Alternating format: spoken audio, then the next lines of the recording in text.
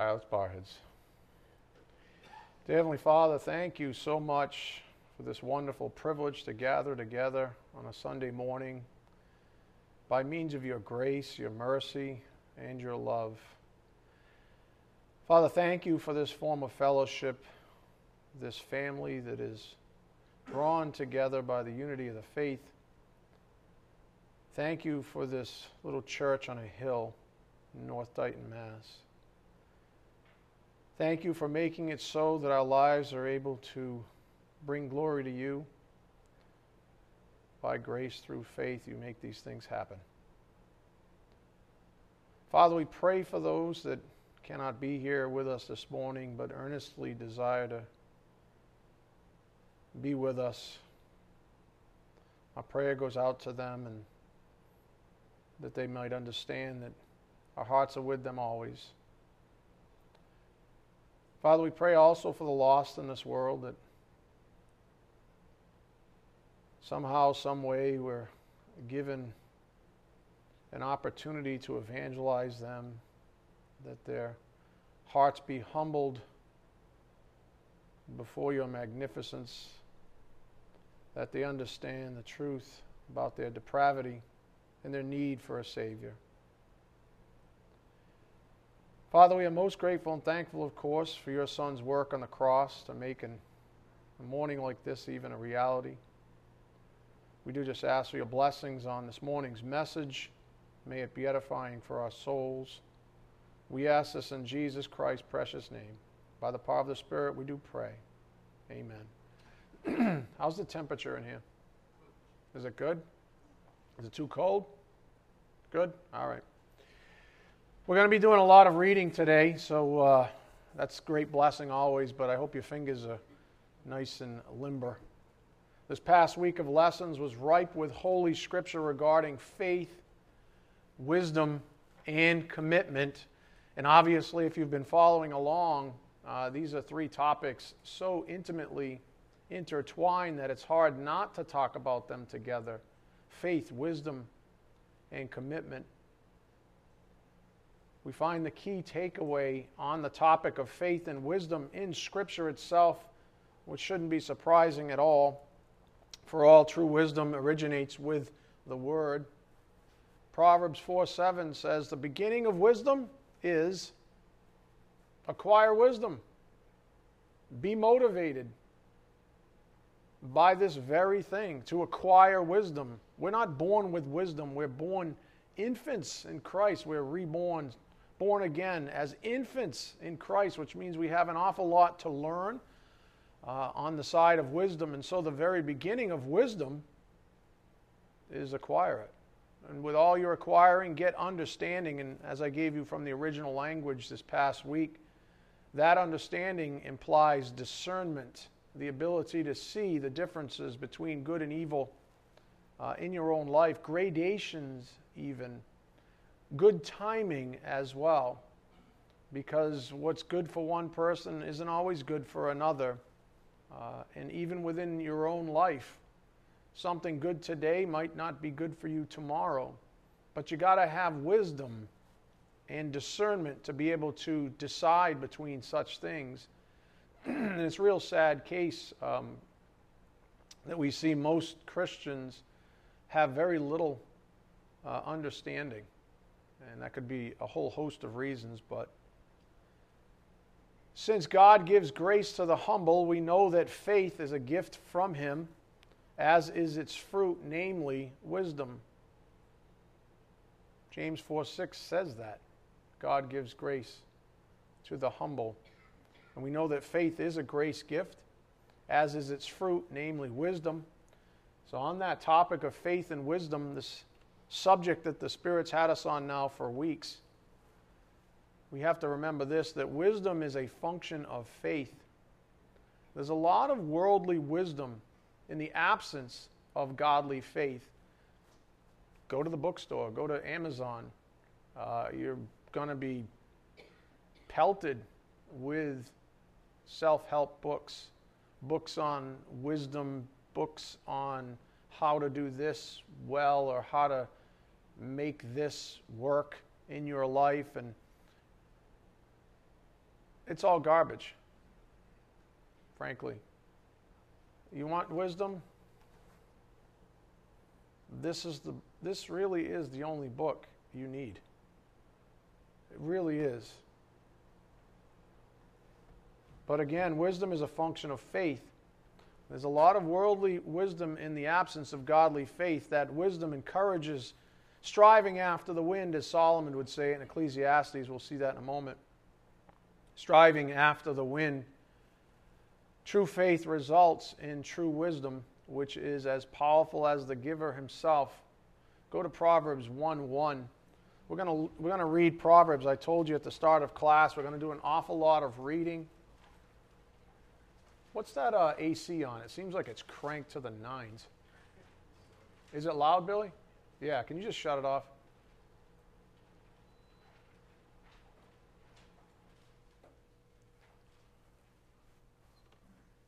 Billy getting a new hairdo over there. See, it was all for you, Billy. True faith results in true wisdom, which is as powerful as the giver himself. You have to think that way. It doesn't mean you always exercise. It doesn't mean you're going to be as powerful as the giver, but his wisdom certainly is. Proverbs 1:1. The Proverbs of Solomon, we've studied him. The son of David, we've studied him, king of Israel.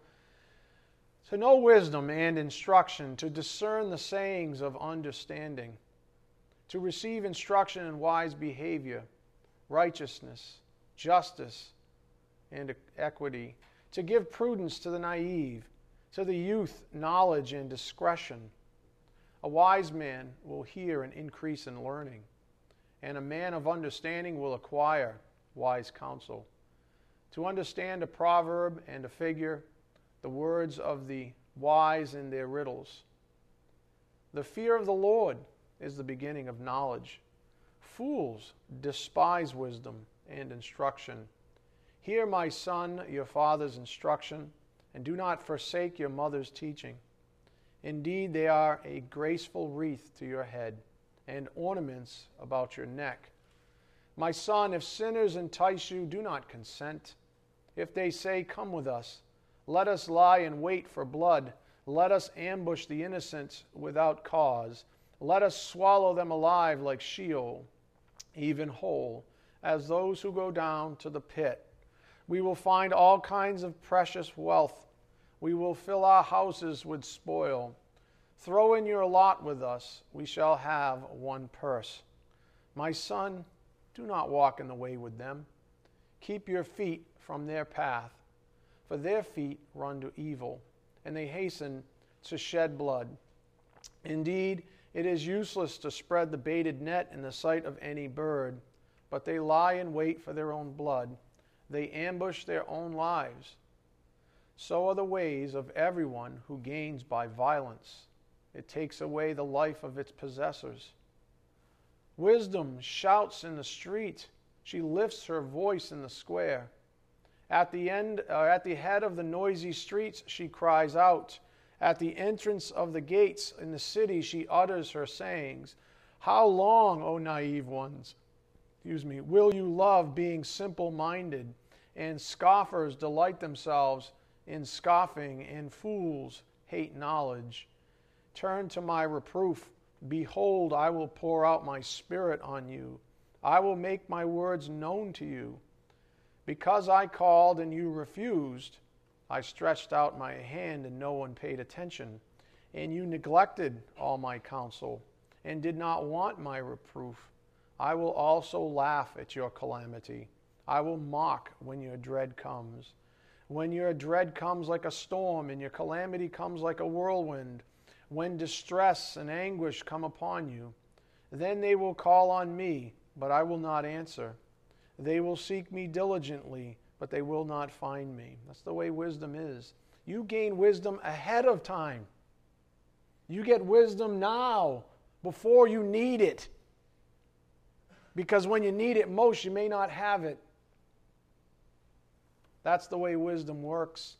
They will call on me, but I will not answer. They will seek me diligently, but they will not find me, because they hated knowledge and did not choose to fear the fear of the Lord. They would not accept my counsel. They spurned all my reproof. So they shall eat of the fruit of their own way, and be satiated with their own devices. For the waywardness of the naive will kill them, and the complacency of fools will destroy them. But he who listens to me shall live securely, and will be at ease from the dread of evil. What a magnificent chapter, and make no mistake about it, it's the first chapter of the wisdom book of Proverbs, written by Solomon, the wisest man of his time. He who listens to me, and this is wisdom speaking, shall live securely and will be at ease from the dread of evil. And I think we were talking about this, my mom and DJ, before everyone got here, first thing this morning. How many people are just living lives of anxiety and fear. Of what? Of what? What's everybody so afraid of? What's everybody clinging to? A lie. That's what. And lies never deliver us. Truth delivers us. The truth shall make you free. It doesn't say lies will make you free. Again, the point on the board, faith and wisdom. Wisdom is a function of faith. There's a lot of worldly wisdom in the absence of godly faith. That wisdom encourages striving after the wind, as Solomon would say it in Ecclesiastes. True faith, though, results in true wisdom, which is as powerful as the giver himself. If you're struggling right now, I know some of you are, we all do, acquire wisdom. If you lack wisdom, as James said, then ask God and he'll give it to you. But don't ask with that double-mindedness. Don't be flippant with your time with him. Take time with him. How many people take time? How many people have time set aside for God? Every day. Come on. Everybody's willing to do these like quick fixes with their bodies. Oh, I'm on the 20-minute ab routine. Every day I do 20 minutes of crunches on the... You can put 20 minutes aside for your stomach, so you can look good at work or out at the beach or wherever the heck you're planning on going. But you can't give... I mean, come on. Even 1/10 of that will do a lot more for you. 2 minutes with the Lord is better than 20 minutes of ab work. Doesn't mean you still shouldn't do the ab work. I'm just suggesting you might feel better.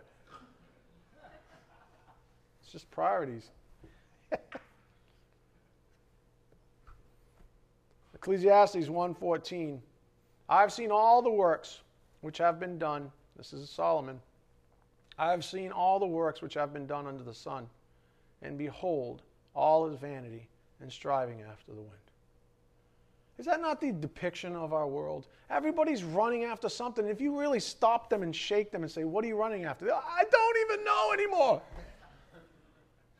You know, their hair's going this way, and I don't even know what I'm chasing. I've lost sight of it. Like 20 years ago, I just been running this, like on that little wheel, the gerbil wheel. What am I doing? I'm not even going anywhere anymore. I know. So says the Lord. Wisdom's crying in the streets, shouting in the streets, and nobody's listening. I mean, it's Sunday morning. Look around. Why are there not 100 seats in here packed full? Be honest. You know the reason why. Too much truth comes from this pulpit. That's why. And it will remain as such. It's the way it goes, my friends, especially in this neighborhood, this part of the country, where people are just awful. The problem is that we have to keep it within the house right now, though. The problem is that we are all constantly inundated by the world system.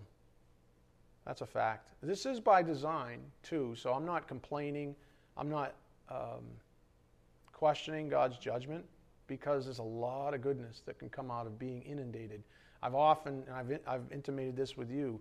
Why? You know I tried to escape to South Carolina. Why do you keep me up here in this mess, this pit of awfulness in Massachusetts? Because you know why? This is the front lines. You're not going to get it. If you're a fighter and a scrapper, this is where you have to be. Because this is the fight. This is where the fight is. This is a heated battle up here. Nobody wants Jesus Christ. Jesus Christ is almost a swear up here. This is where all the action is. That was his response to me. I'm keeping you there because I made you a fighter. And I made all these people you're teaching fighters. So let's do this thing. But nonetheless, the problem is that we are all constantly inundated by the world system. And again, this is by design. So there's no cause for us using such a reality as any kind of an excuse. God forbid it. For even Jesus didn't ask for different circumstances, did he? No, he didn't. Just like he's never asked for any different circumstances for any of you, even today. Human wisdom will tell you, I need different circumstances. I need to move. I need to go here. I need to go there where it's less this or less that or more this or more that. That's human wisdom. That's you copping out. Go to John 17:13. I'm not saying there's anything wrong with moving. I'm just saying if you're doing it with the wrong motivation, you need to look in the mirror. And if you consider yourself a true soldier for Christ, all I'm saying is that this is the front line. I just spent almost a couple weeks in India. And in many ways, India was easier than Massachusetts. Massachusetts, they're awful. India, at least there was some soil. Here it's just a bunch of rocks. I'm serious. Sow the seed and it's like, what happened? It's just, nobody even wants it. Hardened hearts everywhere. I'm not saying there's not a few here and there. Ask some of the folks that hit the streets around here. They're still out there, so there's still encouragement. I don't mean to be a downer on Sunday morning. I'm not saying there's not some soil. I'm just saying it's a tough fight up here. And so just think about that Jesus put you here for a reason. John 17:13. But now I come to you, this is Jesus to the Father, and these things I speak in the world so that they may have my joy made full in themselves. That's right, and that applies to you right now. There's no reason you can't have joy. Doesn't mean you're going to walk around with a smile on your face all the time because you're in war, you're in battle. I mean, I wrote a blog on that. How many soldiers run through the trenches with smiles on their faces? But they're fighting for something that they believe in. And so they have a joy set before them, correct? And when they run up the hill with the flag and pound it in the ground, they say, hoorah! That's what I want to do at the end of the day. I don't want to go, I decided to go camp out where it was easy in a cave. I'd be completely disappointed. Not that it would matter, because if that's what he said, maybe he's going to say that after this lesson. He's like, you in the cave. All right. Whatever. If that's what he said to do, then I'll do it. You know what I'm saying, though, right? These guys, the Lord said, just give them my joy. He had to go to the cross. And for the joy set before him, he endured it. So just remember that. So he doesn't say, take them out of this world. Look at verse 14. I have given them your word, and the world has hated them, because they are not of the world, even as I am not of the world. I do not ask you to take them out of the world. You see it? What kind of general says, take my soldiers off the field of battle? None. Let's win this thing. Let's do it. He said, I do not ask you to take them out of the world, but to keep them from the evil one. Just protect them. They are not of the world, even as I am not of the world. Sanctify them. Set them apart for your own purposes. In truth. Your word is truth. Let me give you some perspective on Jesus' faith, the man who we just read. That was his prayer, of course. Jesus had perfect faith. Just consider that. So he prayed all that with perfect faith. Within the sphere of that faith, he prayed to his Father to sanctify his sheep in truth. Not that our circumstances be changed, like so many of his sheep pray for even today. You know, there's so many people, oh Lord, change my circumstances. This stinks. I think you're missing the point. I think you're missing the point completely. He didn't pray for that. He said, leave him right in the thick of it. Leave it right in the thick of it. Because that's where we're going to bring the most glory to you, Dad. Leave him right in it. And those that can't stomach it, let them go. He knows that you have been given the ability by grace through faith to persevere. And maybe you don't believe that yet. And maybe you do lack that faith. And maybe you want to be able to persevere. Maybe you're sick and tired of falling down. Maybe your knees are completely scarred over. Not from praying, from falling down. But what does the righteous man do 7 times falling? 7 times he gets back up. Audie Murphy, right? Anybody remember him?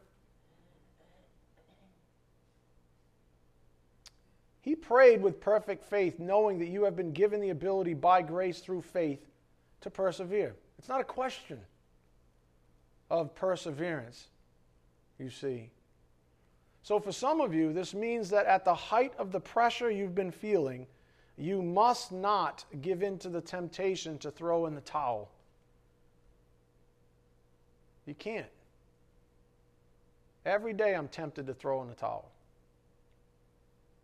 Every day. I'm almost crying up here. Every day. I will not do it. And I want you to do it. And you shouldn't do it. That'd be shameful if any of us did it. Amen? How can we do that? We've come this far, we're going to throw in the towel like pansies? That's a biblical Greek word from Pansia.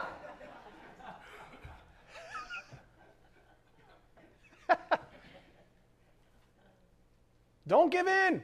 This is a fight. Do you want part of this fight? Do you want this thing or not? I mean, this is what it's all about. It doesn't get any better than this. Your life would be boring. I'm serious. Where's Scott?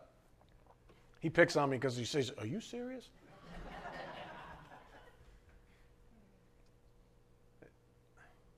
You know what's funny? Because if you throw in the towel, if you even ponder it for a time, so be it. That's exactly what Satan is hoping you'll do. Exactly. That's all he wants out of us. He wants us to quit. At the end of the day, whatever it takes, he just wants you to quit. So that's why my encouragement sometimes to people who are struggling, I just say, just take the next step. You don't know what tomorrow brings. Just take the next step, even if it's only this much.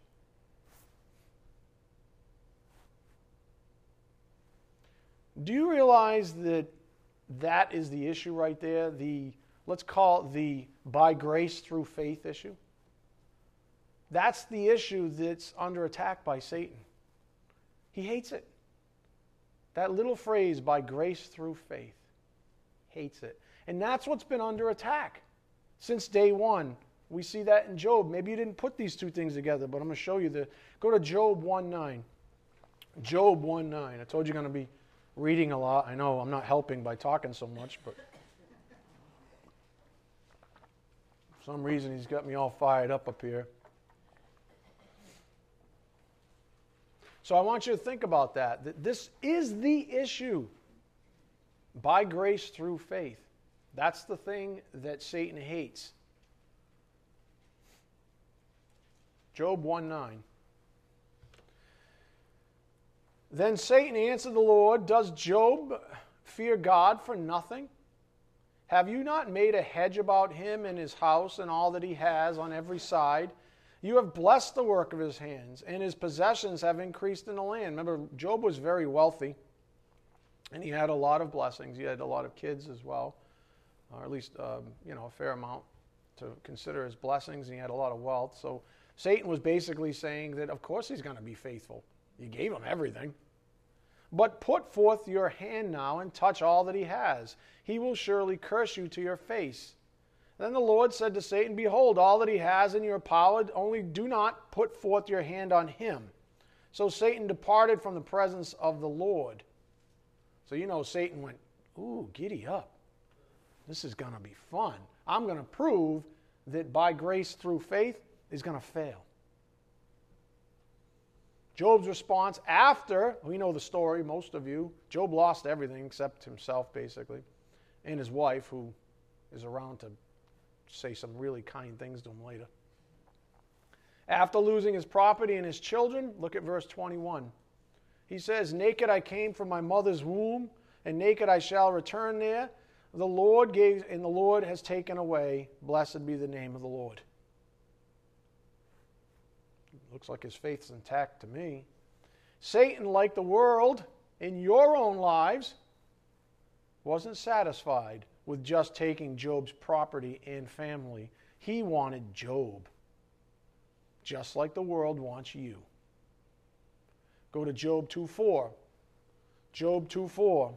Keep that in mind. By grace through faith, that's what's under attack. Job 2:4, Satan answered the Lord and said, skin for skin, yes, all that a man has he will give for his life. However, put forth your hand now and touch his bone and his flesh. He will curse you to your face. So the Lord said to Satan, behold, he is in your power, only spare his life. Don't kill him. Then Satan went out from the presence of the Lord and smote Job with sore boils from the sole of his foot to the crown of his head. And he took a potsherd to scrape himself while he was sitting among the ashes. Then his wife said to him, do you still hold fast your integrity? Curse God and die. Oh, what a lovely statement that was. But he said to her, you speak as one of the foolish women speaks. Shall we indeed accept good from God and not accept adversity? How about some of you say that the next time you're moaning in the mirror? My life is so tough. My boss is stinky. Get over yourself. Are you serious? Look at yourself. You got food, clothing, a vehicle, most of you, a life. How about that? And the opportunity to fight this fight. So quit your moaning. I'm so tired of listening to some of you. Shut up.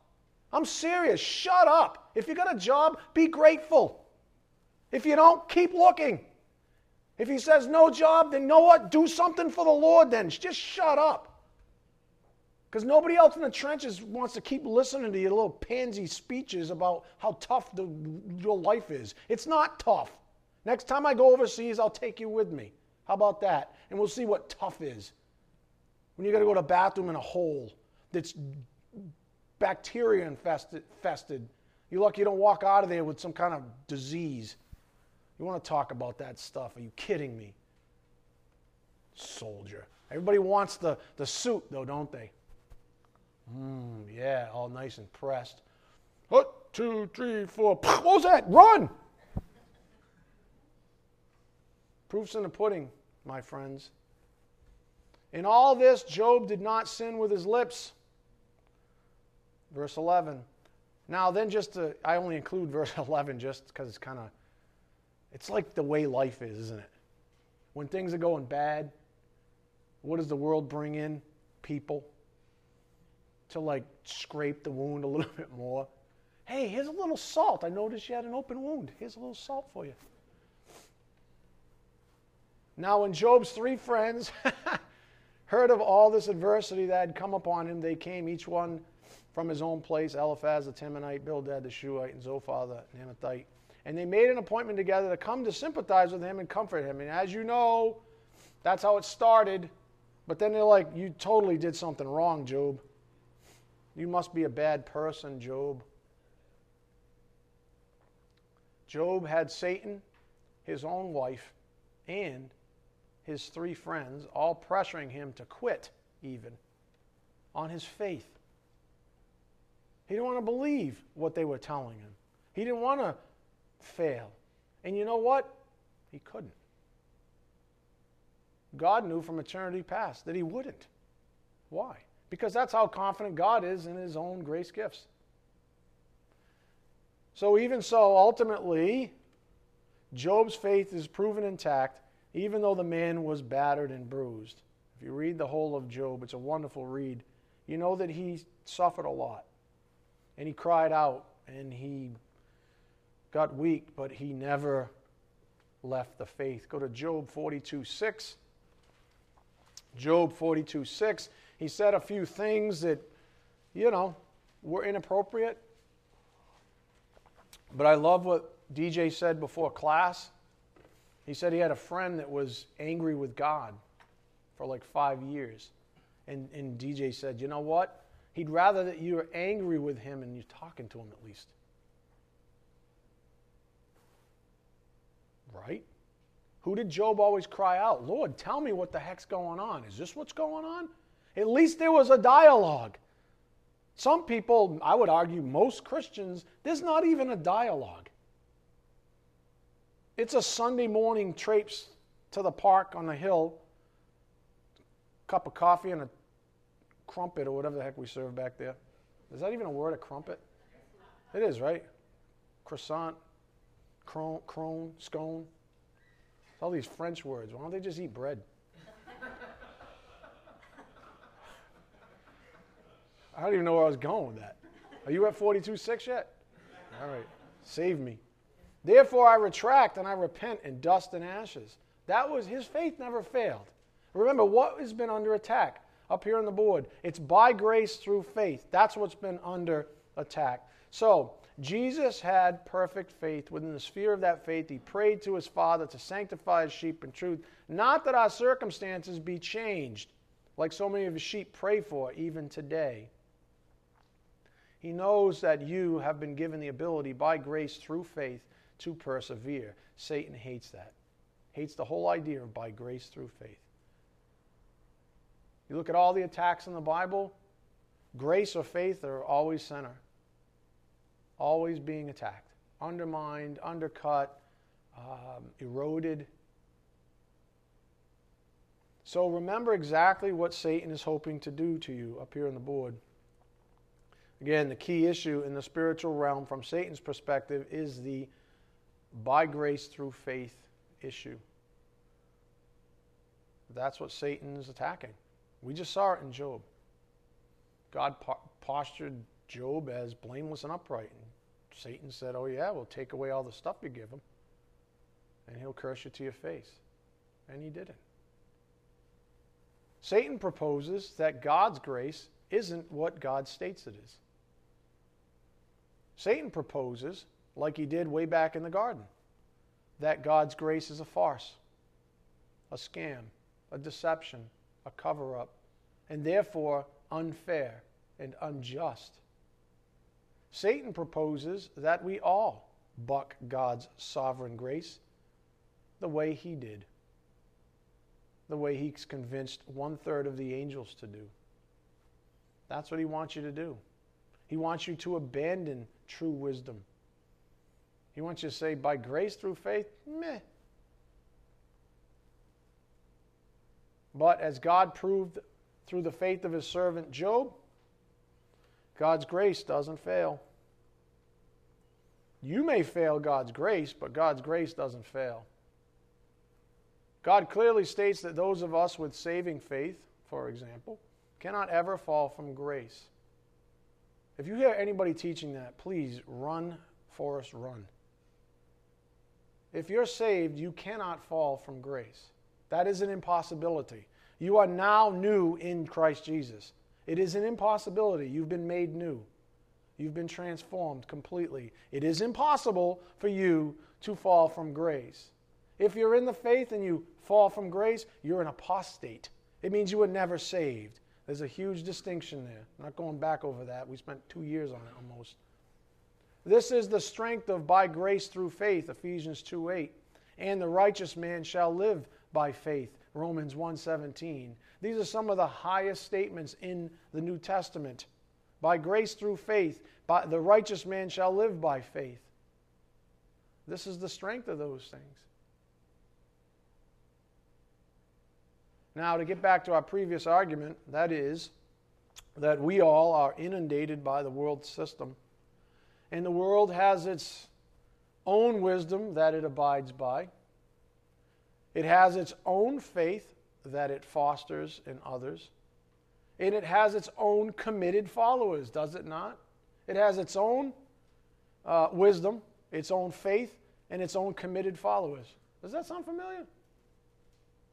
Faith, wisdom, commitment. But these are all counterfeits. Go to 1 Corinthians 3:19. 1 Corinthians 3:19. So we're in this world that is completely counterfeited. Counterfeit faith, counterfeit wisdom, counterfeit commitment. I would argue, and Jesus spoke about this being in the terms of being shrewd as a serpent. I would argue that the average American is more committed to worldly faith and wisdom than the average American Christian is to true faith and wisdom. That's what I would argue. I would argue they're outstriping us 100-fold. They really are committed to their cause. It's unbelievable. 1 Corinthians 3:19. This is what Scripture says. 1 Corinthians 3:19. For the wisdom of this world is foolishness before God. For it is written, He is the one who catches the wise in their craftiness. And again, the Lord knows the reasonings of the wise, that they are what? Useless. Useless. Doesn't matter if it's from the most intelligent person you've ever met. Oh my, I'm so sick and tired of hearing that. Here goes another rant. Right? I'm so sick and tired of listening to people. It's incredible. Like, these are people that I love, that I know are actually positive in the faith. And I see them outside the church. Or I hear them outside the church. And they're enamored with these jerks.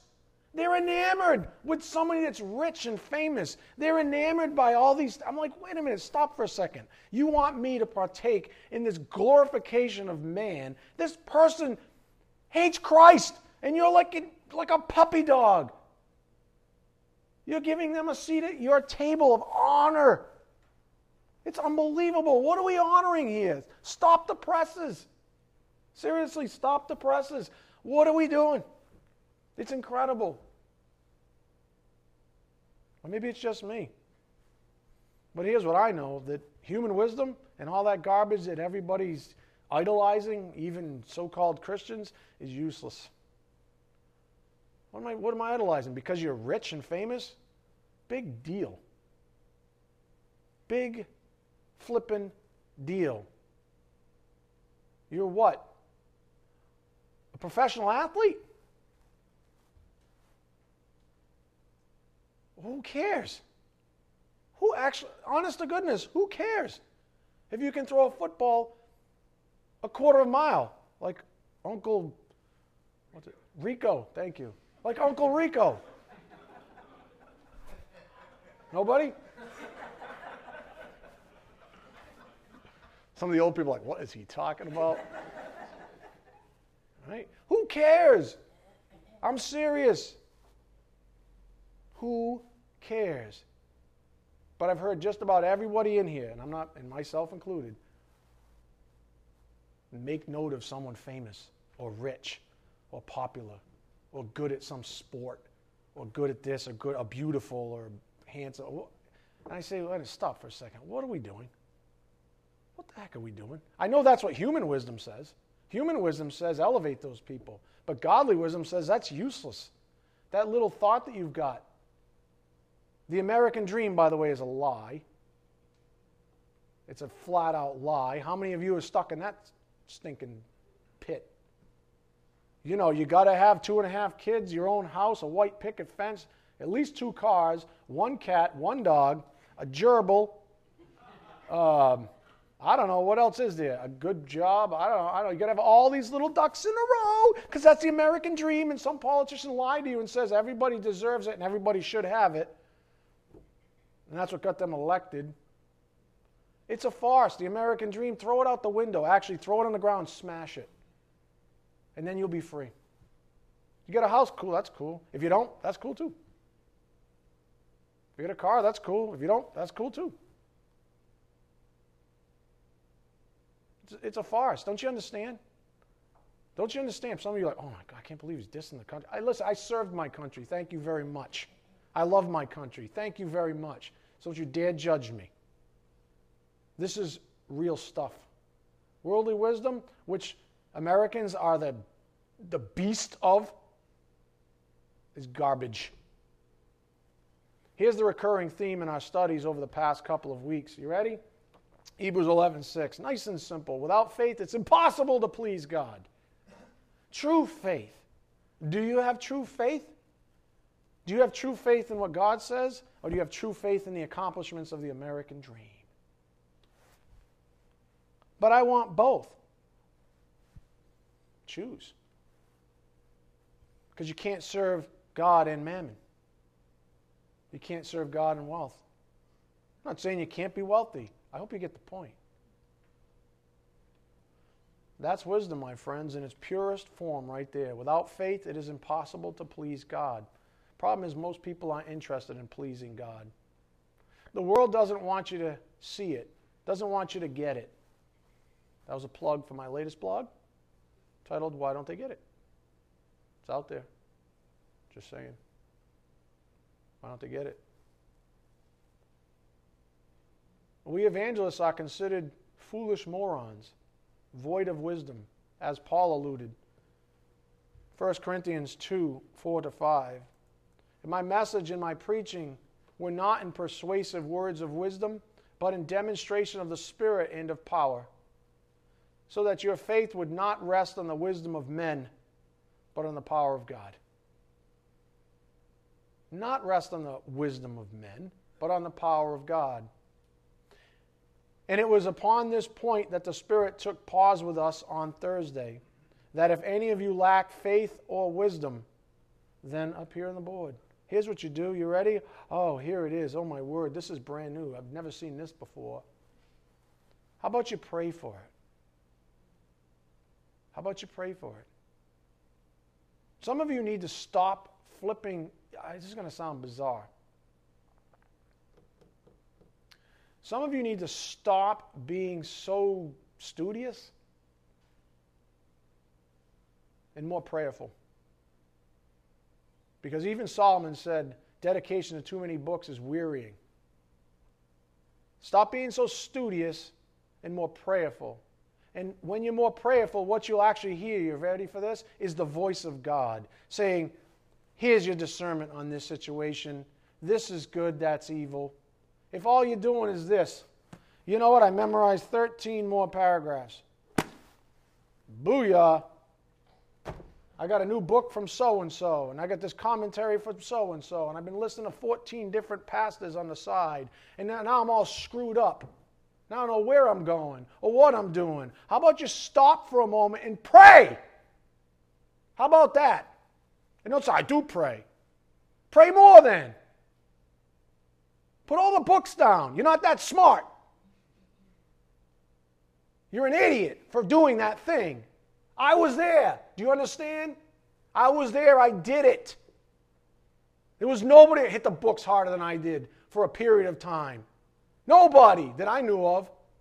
And I'm a nerd. That means I absorbed it like a sponge. You know what I got out of it? Nothing. Confused. Disgusted with myself. Thank God for the Lord's mercy. Amen? Yeah, you guys are like, yeah, amen, you're disgusted. You were disgusted. I knew you back then. Talking down to people, good intention, faithful people, talking down to them. They're like, oh, you know about the doctrine of this and that?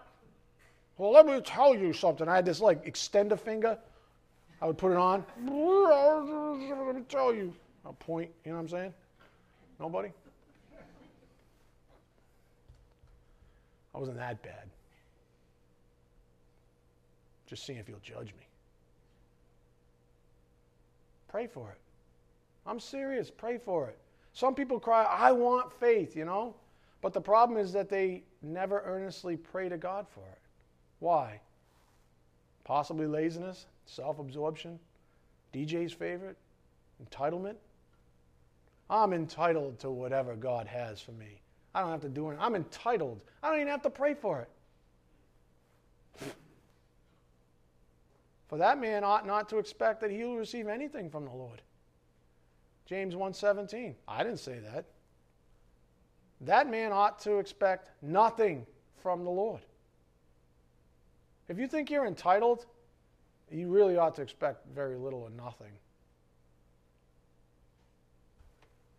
Because here's what God says in 1 Corinthians 2:9, just as it is written, things which eye has not seen and ear has not heard, and which have not entered the heart of man, all that God has prepared for those who love him. He's perched. He's ready. He wants to give you more faith. He wants to show you his grace and his love. The problem is most of you don't even converse with him. Most people spend too much time, and some people, like I said, the nerds are too busy reading more stuff, and the lazy people are too busy doing whatever they do, which is little to nothing. And then whatever. If you understand these things, then guess what? You have wisdom. And as fruit of said faith, the Bible depicts those with true wisdom are those who are truly committed to the Lord's purposes. That has been the theme as of late as we continue with our primary course of study and working framework up here on the board.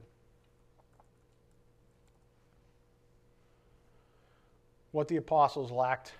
I mean, this is our primary theme, right? Why are the apostles so encouraging after all? Because they lack these things. As strong as the message has been this morning, it's just to open your eyes. It's not about making you feel guilty or condemning you, or it's not my job as a human being, even as your shepherd, to personally question you. I don't know where these things hit and how they hit, but these are the lessons. They're really just to open up your eyes. Are you exercising faith and wisdom? And are you committed to the Lord and not yourself? Whose plan are you executing right now in your life? Yours or the Lord's? What the apostles lacked, they lacked understanding, they lacked humility, they lacked faith, they lacked commitment. That's our current point, and eventually we'll get to power.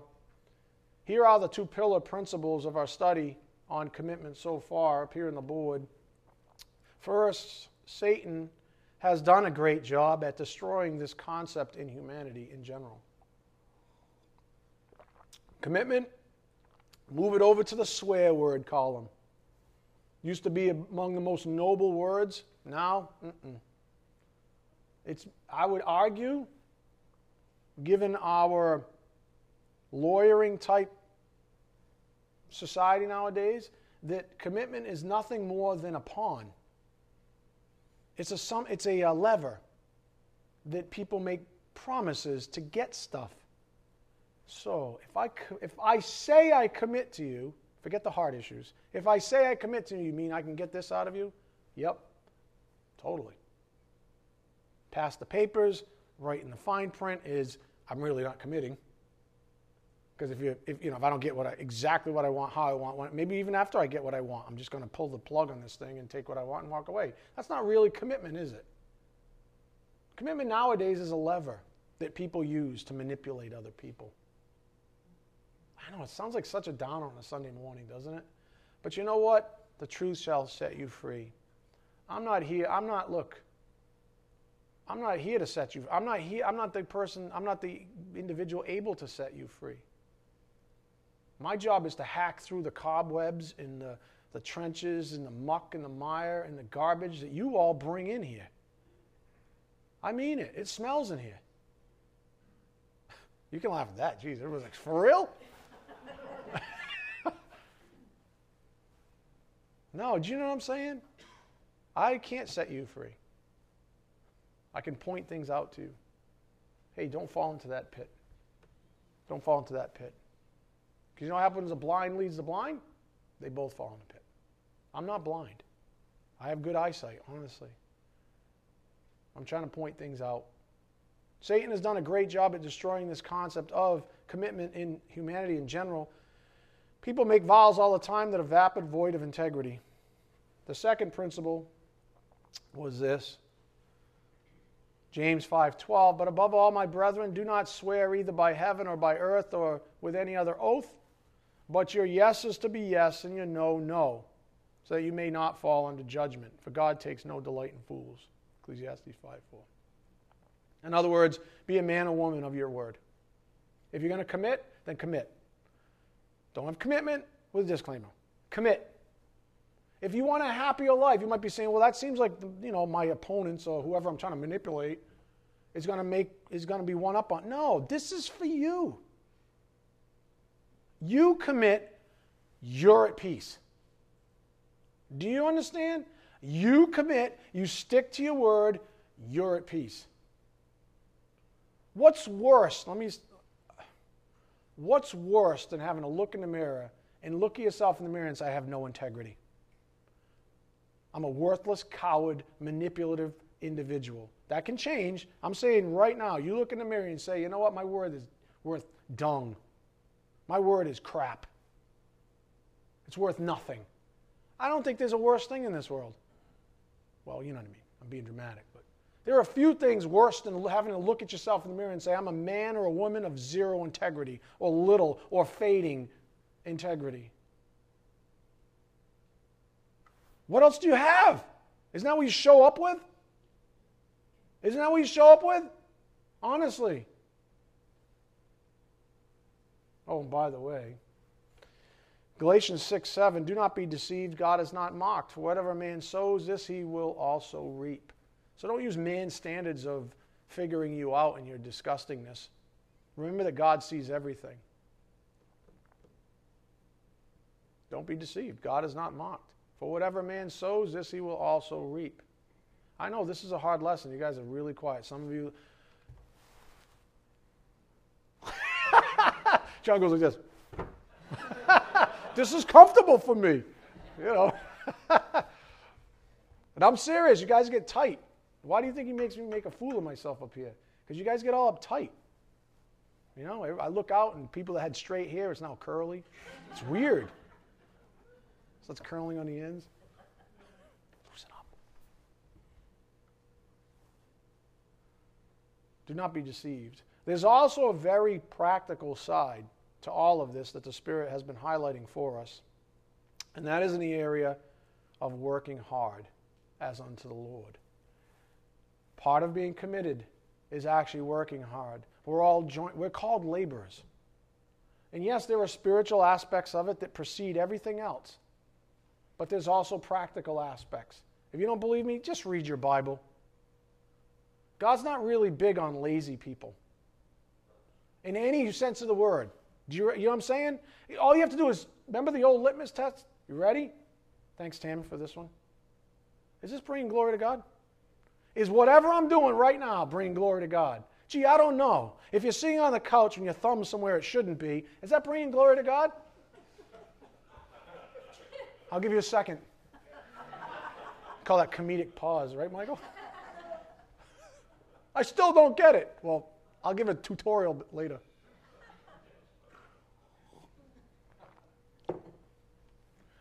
You have to ask yourself, is that bringing glory to God? And that's the one, isn't it? Because everybody's like, oh man, there's no way I can get out of that. No kidding. Is what you're doing bringing glory to God? No. And remember, the Lord, Lord God says it's the willingness to work. You may have a time where you're out of work, but you know what? You're looking, you're trying. And if you don't have work right now, you're doing something as unto the Lord. Maybe you're a prayer warrior. And don't lie to God because he's not mocked. Maybe you're a prayer warrior. I don't know, maybe that's the best you've got. Maybe you're shacked up in a bed like Frank right now, or Jackie or whoever, and all you can do is really pray. Or text the heck out of everybody like Frank does. Guy's like pervasive. I hear from all the time. I got a text from Frank. I'm like, you too? I'm like, what's he doing? He's in his bed. He's like, go through his scroll. He's doing it. God love him. It's about willingness. These are heart issues. And when I talk about working as unto the Lord, that's what I'm talking about. Some of you are pack mules, meaning you're meant to work hard. Seriously, maybe your gift isn't praying all the time like somebody that's shacked up like Frank. Maybe your job is to work hard. Somebody's got to pay the bills.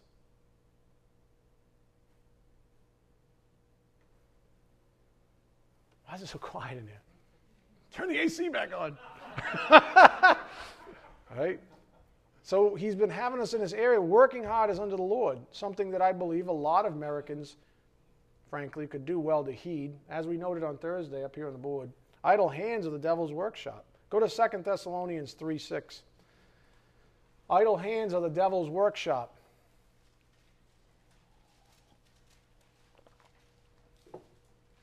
Commit to your work and go for it. Commit to your work and quit complaining. Quit calling up your friends and your family and moaning, groaning about your stupid boss, because God knows that you've had 20 of them and they're all bad. I mean, look, if every boss you've ever had is a punk, I'm just going to go out on a limb. There's one common variable. It's you. I'm going to say everybody's had a couple of bad bosses, right? But if every boss or every job circumstance you've ever been in is somehow defunct of anything good, I'm going to go out on a limb and say it's you. So shut up. Quit your moaning and groaning. Grow up. Some of you are like 40, 50, 90 years old. Bill's still complaining about mowing the lawn. Look at him. He's all sick and everything. He's like, I still got to mow the lawn? I'm making this up. Obviously. 2 Thessalonians 3:6. Now we command you, brethren, in the name of our Lord Jesus Christ, that you keep away from every brother who leads an unruly life, and not according to the tradition which you received from us. For you yourselves know how you ought to follow our example, because we did not act in an undisciplined manner among you, nor did we eat anyone's bread without paying for it. But with labor and hardship we kept working night and day, so that we would not be a burden to any of you, not because we did not have the right to this, but in order to offer ourselves as a model for you, so that you would follow our example. For even when we were with you, we used to give you this order: if anyone is not willing to work, then he is not to eat either. Again, willing. For we hear that some among you are leading an undisciplined life, doing no work at all, but acting like busybodies. Now such persons we command and exhort in the Lord Jesus Christ to work in quiet fashion and eat their own bread. That seems awfully practical. Do you want to try to spiritualize that?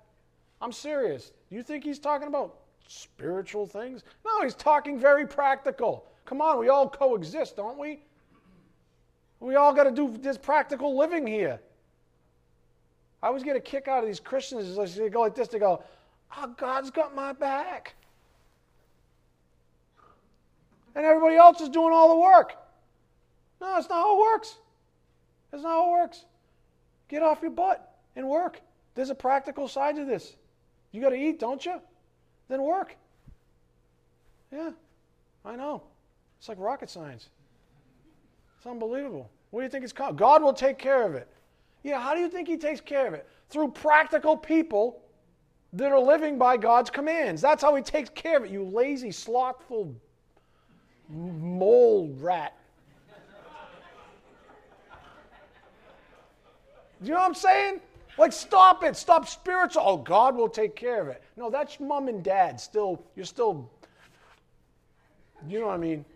It's mommy and daddy still taking care of it. I'm not saying mom and dad can't help out once, so that's fine. But if you got this attitude where mommy and daddy are taking care of you for the rest of your life, and you know, it's always this, always go back to, I'm just going to be lazy. But you know, I read my Bible 15 times a year, and I read at least 17,000 commentaries. I'm totally spiritual. No, you're not. You're dumb. Because if you were totally spiritual and you had all that faith and all that wisdom, you'd be working. You'd be working like the rest of us. Yeah, there's a practical side, and I'm not being religious or legalistic. There's a practical side. Read your Bible. It's literally the most practical book I've ever read. It's undeniable. It's very practical. Everybody wants to like hyper-spiritualize it and then get out on all these little technicalities. Well, it says right here, you know, don't do this. Or don't. Stop it. Just stop. Stop looking for, you know, if you spend your time looking for ways out of things, your motivation's bad. Anyways, okay. Back to the question on the table. It's been on the table now for a week on this particular aspect of what the Spirit's been bringing up. He asked a simple question: are you spiritually exhausted or just physically exhausted? Because there's a difference. And here's an interesting question that reeks of worldly wisdom. Wisdom that says stupid stuff like, you're an American, you're entitled to this or that. Or, my favorite, Mommy and Daddy will bail you out. Don't worry about being an idiot your whole life. I love that one. Or take advantage of the system. If it's legal, it's moral. No. No. I say simply, how committed is a person with entitlement issues? Be honest. Ask yourself, does this person bring glory to God? How committed is a person with entitlement issues? Does this person bring glory to God? Is whatever you're doing bringing glory to God? If God says, and I think I've got to stop here because we got to have communion service. And I know some of you aren't that committed to this morning's service, so. If God says, you ready? Not Pastor Ed. I'm not. This wasn't me. If the Bible taught us something different, trust you me, I would teach it. You know what I see? In brief, in 2 words, the Bible says work hard. That's what I see. It says work hard. It says stop making excuses and work hard. And then obey Him. If the Bible says work hard, then guess what? You ready? Obey Him. If the Lord God, who inspired this Bible through His Spirit, says work hard, then you know what? Work hard. And go like this. You ready? Buy a big zipper at Joann Fabrics. Sew it right here. I will pull it for you. If I can even beat the rest of the crowd to your mouth. Work hard, obey Him, shut up. Good morning. Not because He's a cruel taskmaster, but because He knows what's best for you. There it is. There it is, folks. Because He knows what's best for you. He says work hard because that's what's good for you. Because idle hands are the devil's workshop. Work hard, and it's good for you. Pastor Ed didn't say that. So if you're one of these people that's constantly looking to get an out or something like that, all I can tell you is this, and then I'll jump in with... actually, I want to get one more scripture before we do that. As soon as you think you can disobey the commands of the Lord God by no longer working as unto Him, you have chosen to depart from His gracious plan for your life. It's then and there that you have broken your commitment to Him. You're a slave. You're a slave. And your master says, I need you to work hard, in every sense of the word. I'm not big on complacent or lazy people. I'm good on workers. You're a soldier. I don't need a bunch of deadbeats. I need soldiers. I need people that are willing to get up in the morning, put on their boots, lace up, and go. I don't need a bunch of whiny little mommy and daddy pansies. Look at some of you are squirming. Good, squirm. It's good for you. I didn't say that. The Lord did. It's good for you. Lace up. Join the rest of us. And the funny thing is, we're all very forgiving people.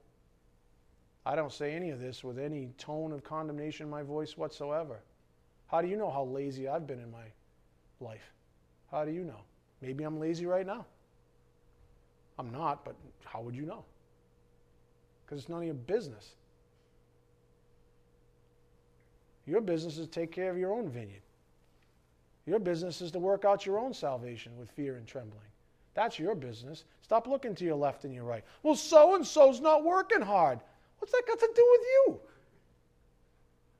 Well, they came at the 11th hour. I think there's a parable on that. What's that got to do with you? Remember, you are a slave, either of righteousness or unrighteousness. Go one last passage. Go to Romans 6:16, and we'll head on into communion service. I'll stop my ranting.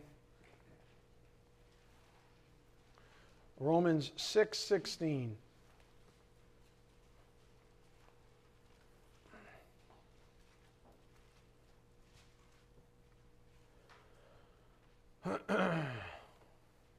6:16.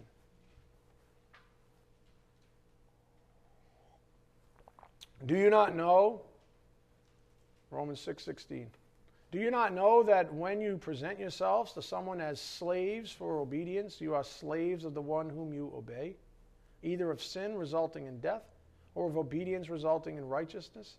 But thanks be to God that though you were slaves of sin, you became obedient from the heart to that form of teaching to which you were committed.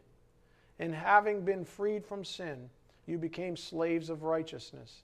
I am speaking in human terms because of the weakness of your flesh.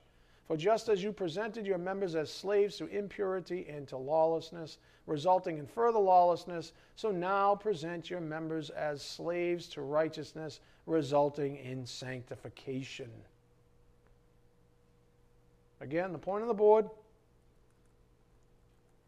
As soon as you think you can disobey the commands of the Lord God by no longer working as unto him, you have chosen to depart from his gracious plan for your life. The Lord is our master. It's then and there that you've broken your commitment to him. I guess I'll end with this one more. I guess I kind of lied. One last principle from last Sunday on commitment. True commitment puts the Lord as top priority, a la Romans 12:1 and first fruits. If you're convinced that something is from the Lord, then commit to it wholeheartedly. You may not know how it's going to work out or how it's going to pan out in your life. But if you're convinced that something's from the Lord, then commit to it. If you're not convinced of the prior, then you shouldn't be doing whatever it is in the first place. And that goes back to the way we began this morning. So much of wisdom is good counsel before something happens. That's the value of doing what you're doing right now. It's the value of reading your Bible on a regular basis, because he will equip you for anything that you encounter.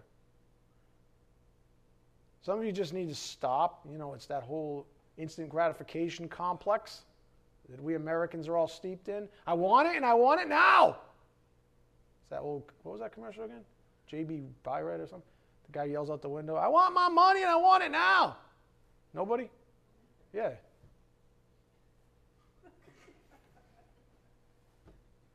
That's the American way. I want it and I want it now. Well, maybe you should just hold off for a little bit. Maybe you should be a diligent servant of the Lord. Preoccupy yourself with day to day. Stop buying the lie that if you're not the next Tom Brady, you're a bum. Isn't that what I just read a poem before class, and it was beautiful. And it was something like this: if you're teaching your kids to shoot for the stars and be this thing, and you're actually hurting them in a sense, because you're not telling them to stop and smell the roses and taste a fresh tomato and work a good day's labor in a field. You're not telling them to do this. You're telling them to be this idol. And you're setting them up for what? Disappointment?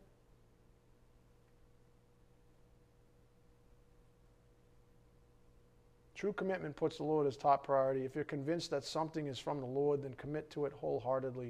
If you're not convinced of the prior, then you shouldn't be doing whatever it is in the first place. All right, guys, let's get the elements out, get a little music. We'll get ready for communion service.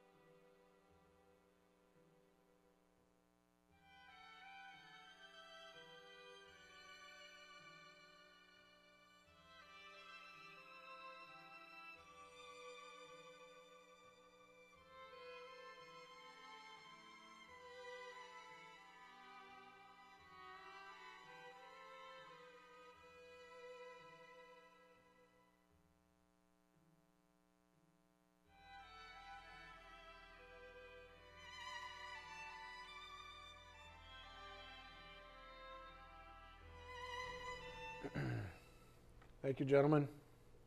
As we partake in the communion service, just remember faith, wisdom, and commitment to our Lord. For I received from the Lord that which I also delivered to you, that the Lord Jesus, in the night in which he was betrayed, took bread. And when he had given thanks, he broke it and said, "This is my body, which is for you. Do this in remembrance of me." In remembrance of the person of our Lord, let's eat the bread.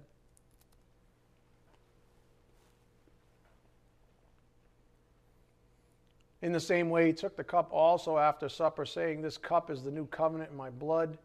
Do this as often as you drink it in remembrance of me. For as often as you eat this bread and drink the cup, you proclaim the Lord's death until he comes."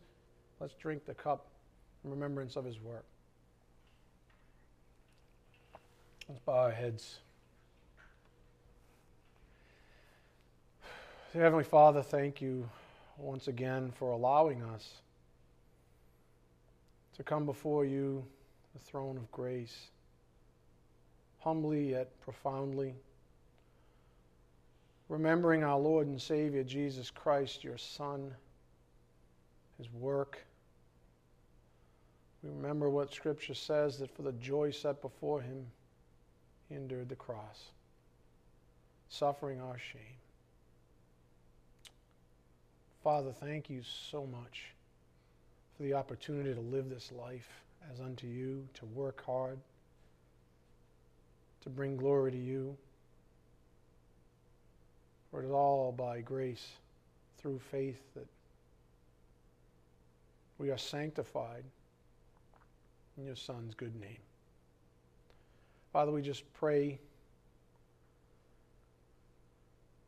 for this congregation, that it continues to persevere in the light of so much back pressure. Thank you for giving us this battlefield. Thank you for giving us the tenacity and the heart and soul to go out each and every day and fight this battle. Thank you, Father, most of all for your love. Cannot wait to bask in it for all of eternity. We just ask for traveling mercies as we take what we've learned out to a lost and dying world, Father, that needs it so desperately. We ask these things in Jesus Christ's precious name. By the power of the Spirit, we do pray. Amen.